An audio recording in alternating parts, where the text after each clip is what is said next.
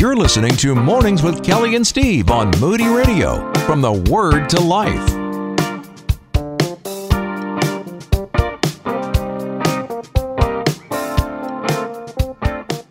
Check in with Todd Nettleton of Voice of the Martyrs. As I said, new year, same old story about persecution of Christians across the globe.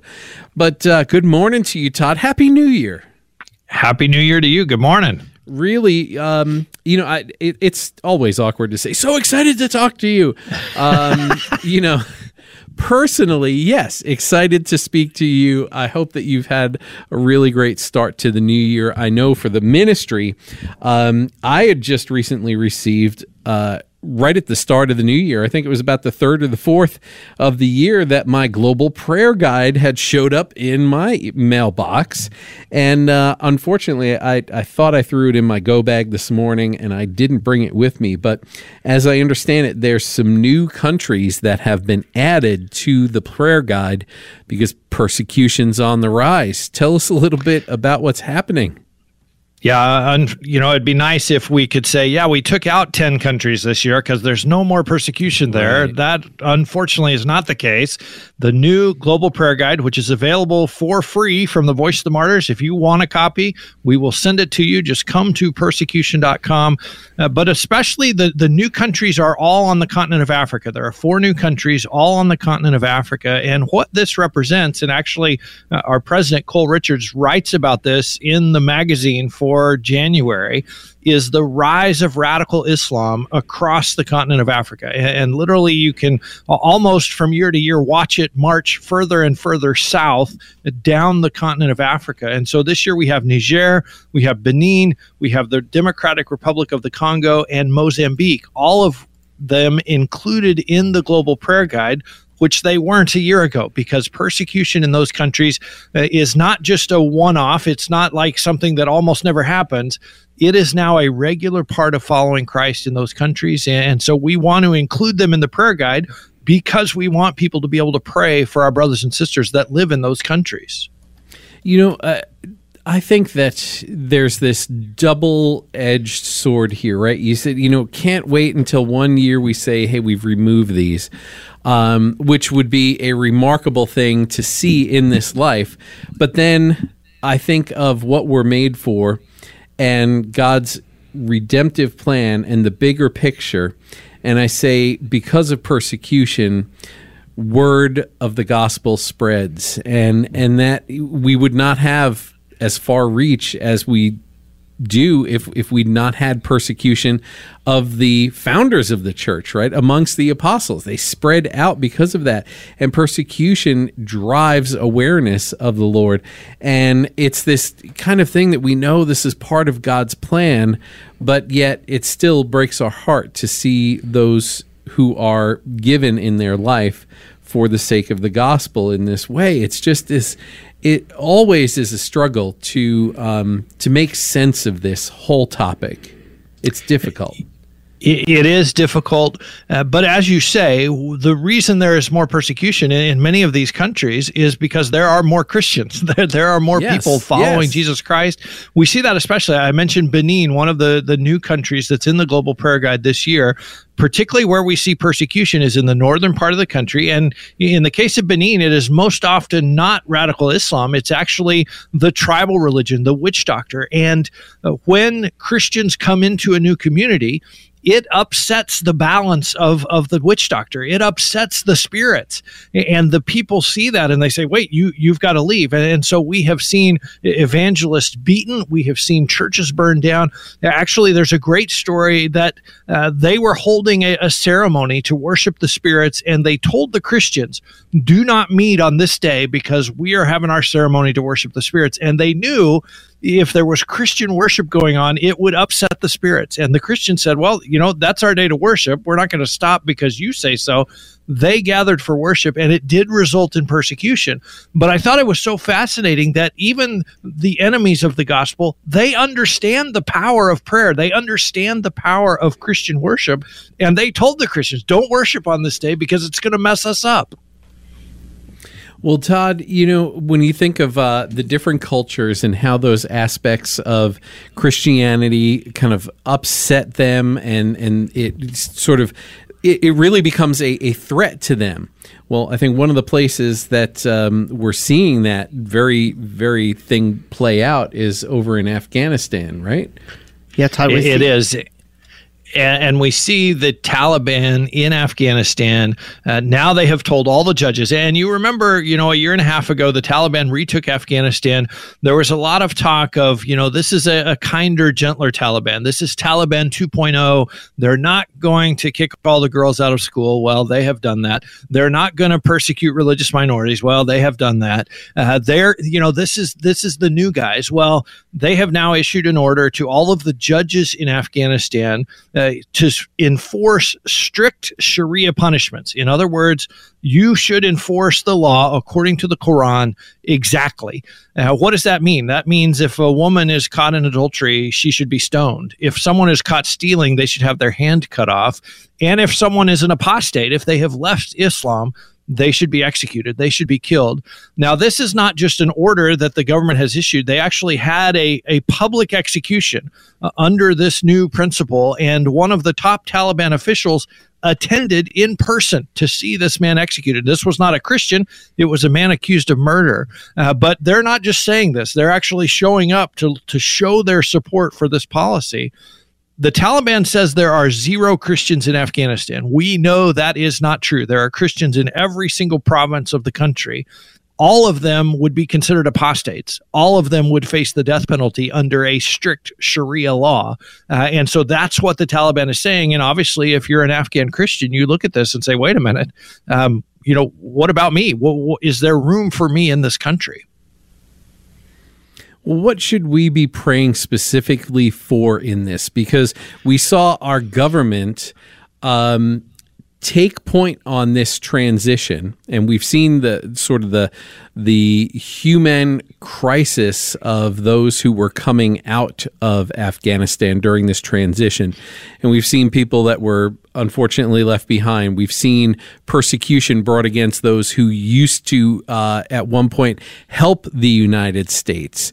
They are very likely, introduced to Christianity in the course of those relationships. I know these things actually is factual information from folks who are there, and they are being persecuted. How should we be praying not only for those who are being persecuted over there, but also how does that connect to our relations with our country? Well, certainly we want to pray for our government authorities who are making decisions and having influence in that process. When we think of Afghan Christians, I think obviously we want to pray for God's protection. Lord, help them to know, help them to have discernment about who to tell, who to talk to, what to say. One of the things about Afghanistan is it's a very communal culture. And so your neighbors, if they have company at their house, if they don't show up at the mosque on Friday for Friday prayers. And if that happens 2 or 3 weeks in a row, you probably are going to talk to them. Hey, we haven't seen you at the mosque. What's going on? Why aren't you there? That conversation can be a bridge to share the gospel, or it can be a bridge to be executed. You got to understand how sensitive, how careful our Christian brothers and sisters have to be when those questions are asked. And so pray for discernment, but also pray for boldness. The other thing I would encourage people is pray for the Taliban. Pray for the Taliban officials. We know there are Christians in every province of Afghanistan. Pray that they will encounter a Christian, that they will hear the gospel themselves, or perhaps supernaturally God will reach them through a dream or a vision or something like that. Pray for Taliban leaders and Taliban officials to meet Jesus Christ in a personal way. Well, Todd, one of the things we always look forward to every week is Voice of the Martyr Radio. Can you tell us what's coming up this week on that? It's like your children. People ask you, what's your favorite child? And you can't say any of them. I feel that way about Voice of the Martyr radio episodes. What's your favorite episode? They're all my favorite episodes, but I really want to encourage people, listen in this weekend. We're going to have a conversation with Susanna Geske. Susanna's husband, Tilman, was killed in Turkey in 2007. He was one of 3 men who were killed in the offices of a Christian publishing house. I actually went to Turkey 7 weeks after the murders. I met Susanna for the first time on that trip. We have a conversation this weekend on Voice of the Martyrs Radio, and we'll talk about that. Amazingly, she is still in Turkey 15 years later. She's actually applied for citizenship. She is trying to become a Turkish citizen so that they can't kick her out. They can't make her leave. She wants to stay there, still in ministry, but she'll talk about the death of her husband. She'll talk about forgiving the killers, even publicly on national television, forgiving the killers. And it is a pretty powerful conversation. So I really want to encourage people, listen in this weekend right here on the radio. If you miss it, you can always find it on the podcast afterwards, but please listen to this conversation with Susanna Geske. Well, that's a very, very important conversation, because that is the inspiration, and we see what God has called some people to walk through. And when we really put our troubles into context, when I think of the stories that you have shared and situations and stories like this, those who have lost spouses that have been martyred around the world, and their families, the suffering that they go through, that is so important for us to be in prayer for those families, that they share those stories. These things are testimonies to God's glory, and that is why we want to ensure that each one of you go to persecution.com. You can get the free magazine. I'd love for you to talk about this, Todd. You can subscribe. It's free. All of these things come in the mail to you, but what comes in those stories?